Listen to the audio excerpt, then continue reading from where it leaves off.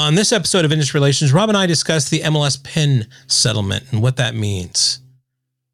Let's go. This is Industry Relations, a podcast that's at the intersection of real estate and technology from an insider's perspective, with Rob Hahn and Greg Robertson.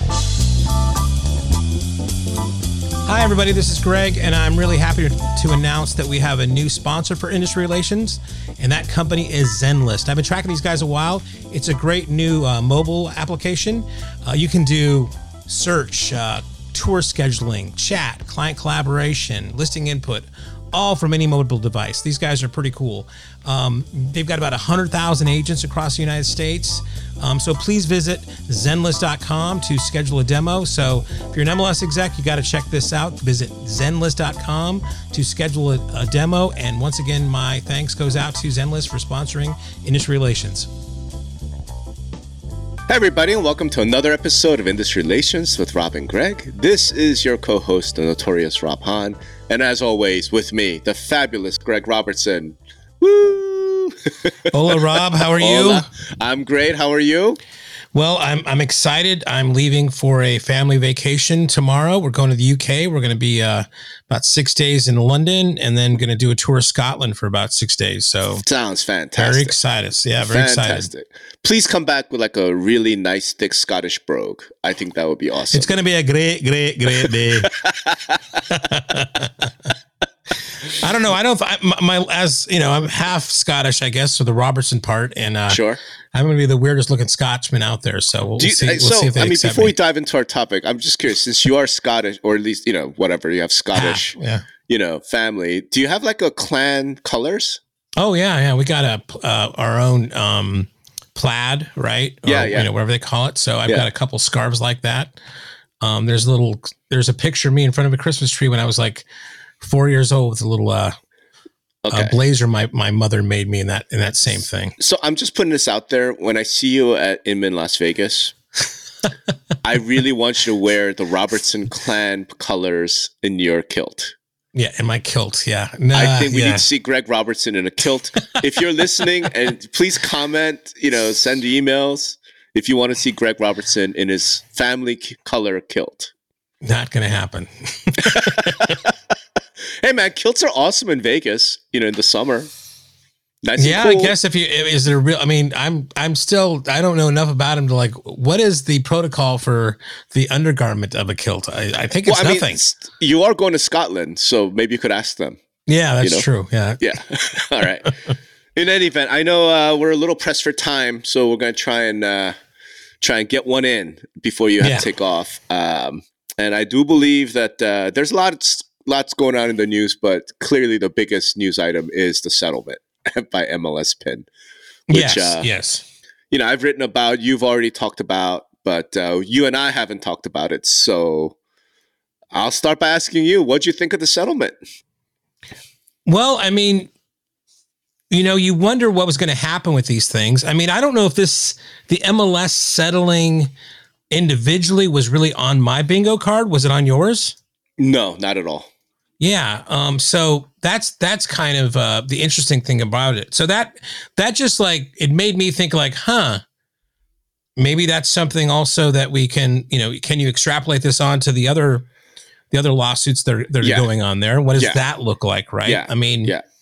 I think I had the same reaction as you, although, you were saying that you knew that from your experience working with multiple listing services that they had a lot more reserves than that. And that's MLS PIN is a quite a large MLS, but they're a broker-owned MLS. And a lot of times I feel those broker-owned MLSs kind of refunded it back to the MLS, to the brokers. So maybe that's part of the thought process there. And then, you had a great post about this where, I think some of the language that they used in regard to how they're going to kind of change the policies and rule sets of the MLS are problematic. Very much so.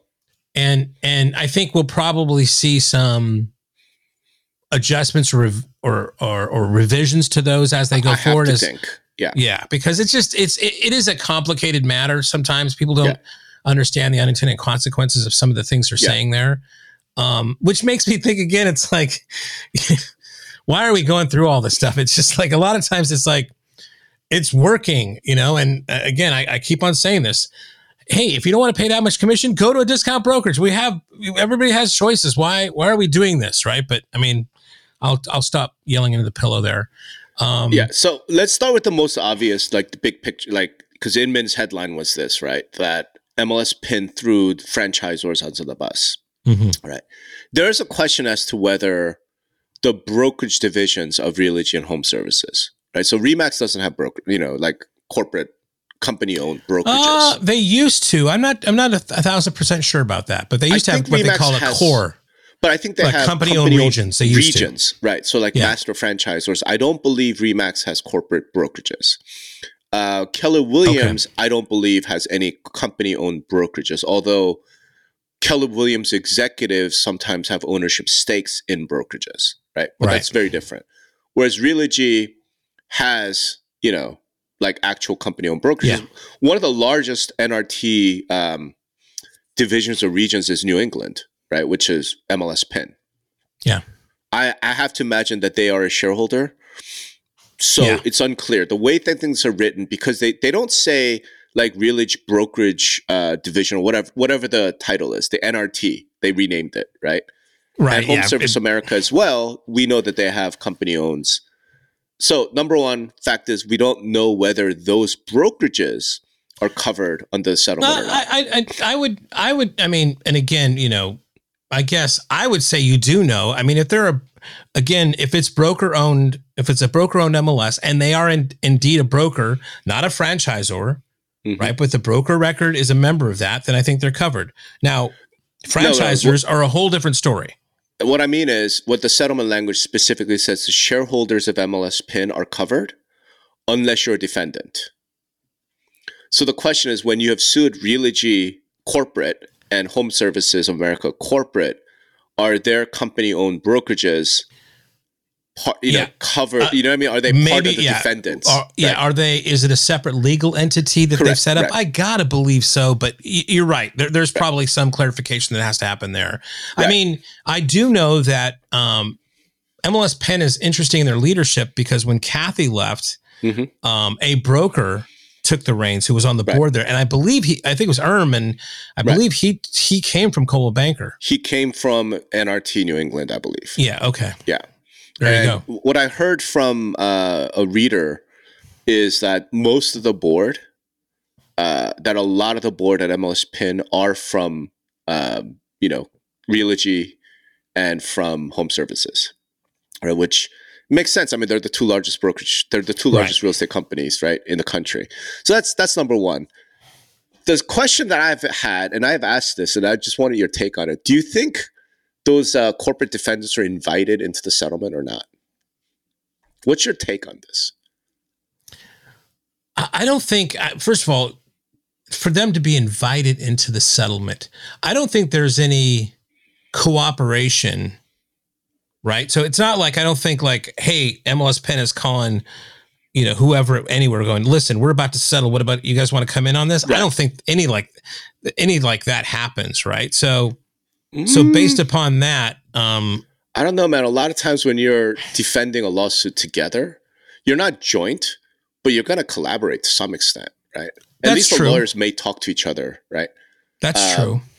So that's like biggest question. But it's like it's almost like those cop shows where it's like, hey, if you're the first one to get a deal, you're going to get the sweetest deal, right? So that's right. There's a strategy to say, get my deal done. That's right. And I'm going to get the sweetest deal. Let them deal with what they have to deal with later. That's right. So, but that's my question, because in other words, if it was MLS PIN say, hey, we're about to settle.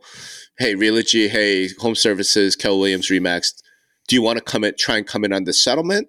And they said, nah, we're not interested in settling.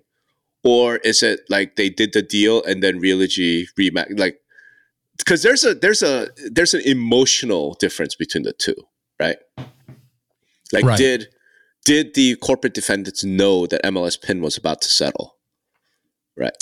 Yeah, I don't know. I mean, it's a good question. I'm not sure what, if we knew either way that would change anything else out there. Now, I think what this does now is it is a red flag, or it is a signal that these other lawsuits that are going on. It's like, okay, well, shit, this is in play.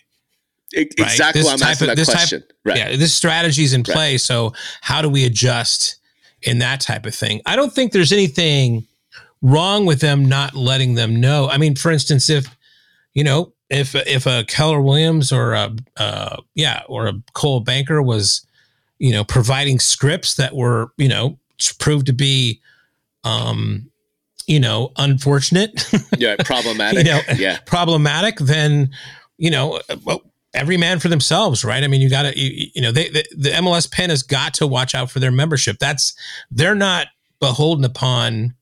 I mean, what would be, let me ask you this. I mean, what would be the advantage of MLS pen reaching out to anywhere saying, hey, let's go in together on this, right? I mean, the only advantage is that the brokerage defendants, the corporate defendants would not be livid and pissed off at MLS pen.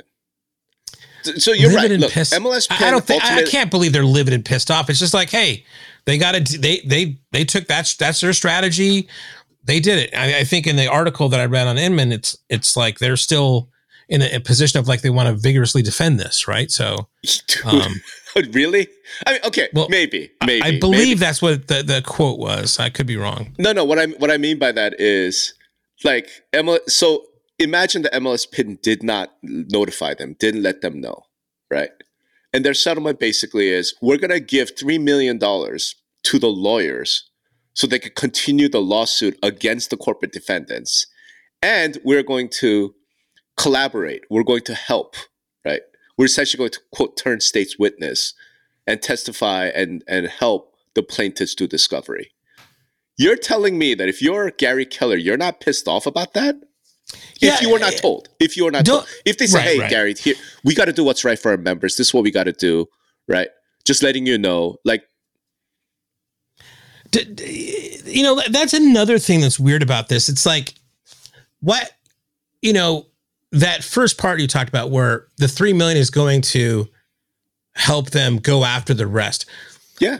I mean, why? I mean, why make a statement like that? It's like, to me, it's like, hey, we settled for 3 million and we're going to help out, and we're going to like cooperate with them. Right. Why that first part that like, and this is going to help us. It feels like a little knife turning there, doesn't it? No. MLS PIN did not say that. Let's be clear about this. MLS PIN did not say that. Right. The lawyer said that. Yes. But I mean, why? I mean, there's with these kind of settlements, I think you can kind of say, listen, nobody's admitting guilt. This is a settlement. There's some sort of confidentiality around what the terms are. I don't know if this was all on purpose, or is this they just like, okay, great, give me the 3 million, and then they ran with their own kind of narrative that they wanted to. No, so the issue there is this, right? Because this is a proposed settlement. First of all, let's be clear about this. It's a proposed settlement. The judge has not approved the settlement.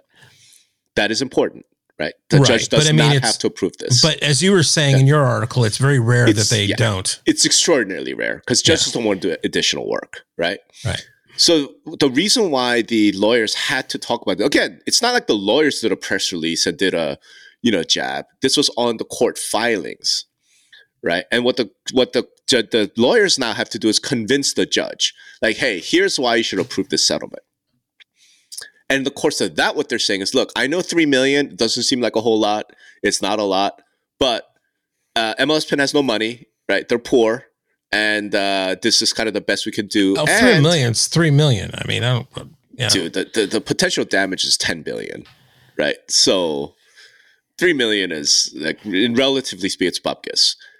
What I'm saying is the lawyers had to tell that to the judge to say, hey, we're going to use most of this 3 million to fund the lawsuit against the other defendants. That's going to recover a lot more money. Yeah. That's why they said it. It wasn't to jab anybody. Like, they need to have the judge go, yeah, I approve of this.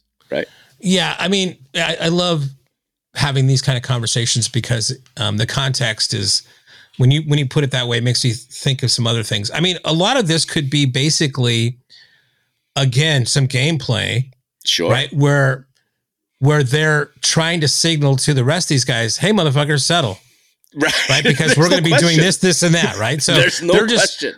They're just putting that in there to like, to prod the rest of these guys. It's not looking good for you, right? Well, I mean, that at a minimum, it's this, right? like a lot of times what ends up happening in like these lawsuits, right, is the defendants are very wealthy and they have big giant law firms, right? And they'll just kind of wait it out. Because the plaintiff's lawyers, because they're not getting paid, right? They're all doing this contingency. They have all these expenses. They have to pay the lawyers. They have to pay expert witnesses. They have all these expenses. And they're just like, we'll just starve you out, right? So now the lawyer could be like, guess what, motherfuckers? We just got a $3 million cash infusion. And I think they have to pay some of it. So it's like 1.6 million will be left after. Yeah, because what they're getting paid, whatever, right? Yeah. But it's like, now we have $1.6 million. We can now take this for another 2 years, right? Do you want to settle now or do you want to keep fucking with us? Yeah, like, it's really just, I mean, I remember when the breakdown there, it's like, this is all so attorneys can get paid, man. There's no doubt. This has nothing to do with like, there's no doubt. Oh, sellers have been screwed in real estate forever. No, it's how do I get paid? Nope. Good Lord. I wrote that. All right. So listen, the reason why I bring that up is because what you asked, what does this now do in Sitzer or Burnett? Or what does this do in Merle? Right. And the reason why I was asking that question about did MLS PIN talk to, at least notify the corporate defendants? If they didn't, those 4 guys are being sued in every lawsuit. Right? They're being sued in Burnett. They're being sued in Merle. If I'm Gary Keller, I have to at least have do we just flip now? Yeah. Because if we don't, look at what MLS PIN did, right? Somebody else could flip, and now we're, right? And same thing. The same conversation happen at the very least. Every executive suite, right, of those 4 companies. Like, hey, do we just settle? Do we just flip now? Right? And that is a game changer for the other 2 lawsuits. That's why I'm asking that question. Versus MLS PIN went to them and said, listen, we're going to settle. We have to do what's right for blah, blah, blah. We don't have that much money. You guys have a lot of money. We're going to do this. Do you want to come in on this? And they said, nah, it's fine. We understand. We get you. Like, there's a very different emotional and political vibe to those 2 outcomes. That's why I was asking the question, what do you think happened? Yeah. I mean, well, it seems like NAR has been recently cutting checks. I won't go into that, but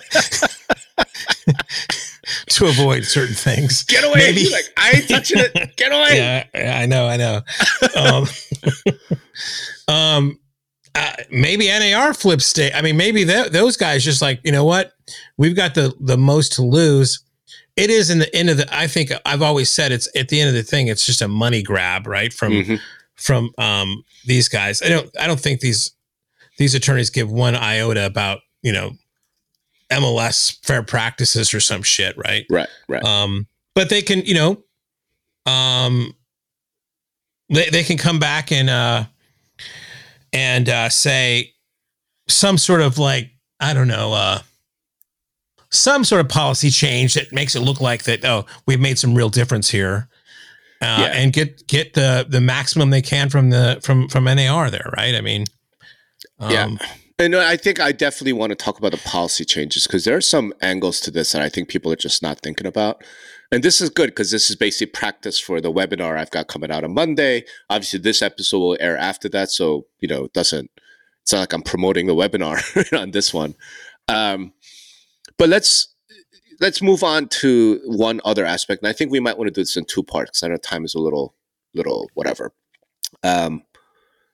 I've been asked, and I don't know if you've been asked, what does this MLS PIN settlement now mean that we'll get a similar settlement in Burnett and in Merle? Right. I think we've been talking about that, right? My take is I don't think so. Right. I don't think so. Right. And again, I'm going to talk about this on Monday. Because when I think about MLS PIN is able to do this because MLS PIN broker owned, right? They were the only sort of nonprofit entity that was sued, right? And I guess they're not nonprofit; they're probably for profit, but whatever, right? And they don't have anyone else that they have to protect. Do you know what I'm saying? Like MLS PIN is not an NAR, it's not a realtor MLS. They're broker owned. They settle. They don't have anyone else to protect.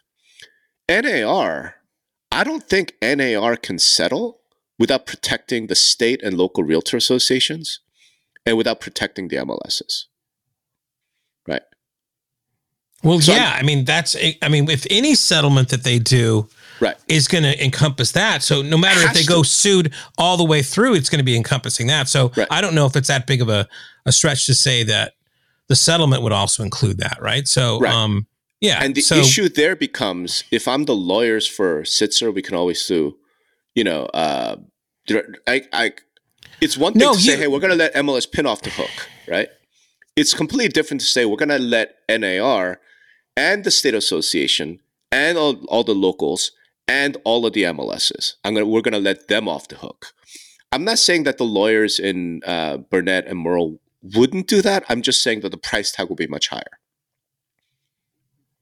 Right. Well, yes. I mean, much, much higher, of course. Right. But, I mean, you've always said that though. It's like any sort of thing that has to happen has to encompass everybody, or you're going to get these 1,000 flowers bloom, as you say. Right? So they've got to have something that kind of stops that for sure. So that's like right now where I'm at is I don't think an MLS Pin type of settlement is possible in Burnett and in Merle. Because to your point, NAR, if they're going to settle, NAR has to protect everybody. Do you know what I mean? Right. But let me pull that thread. So, I mean, sure. I thought what you're saying is it could be that type of settlement. I think it could be. It's just going to be a much larger settlement. Right. So that's, I mean, there's a difference there, right? You're saying it couldn't. I'm saying, no, they're not going to do it for $3 million. No, not even close. But they're going to have to do for some amount, right? And the problem is at that point, the amount starts to climb up into the billions. Yeah. Right. And I don't know if there's a number. Right. Plus, here's the last thing. Oh, there's a number. There's always a number with these guys. Let's touch on this because I do want to do the rules and the impact of the rule changes because I know that's a really important thing. Let's do that in part 2.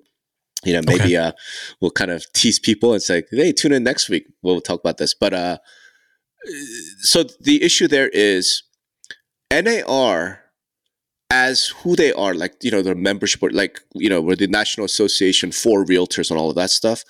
They actually, I don't think NAR can throw franchisors and brokerages under the bus. I just don't know if that's possible, right? Because again, let's look at, say, Burnett.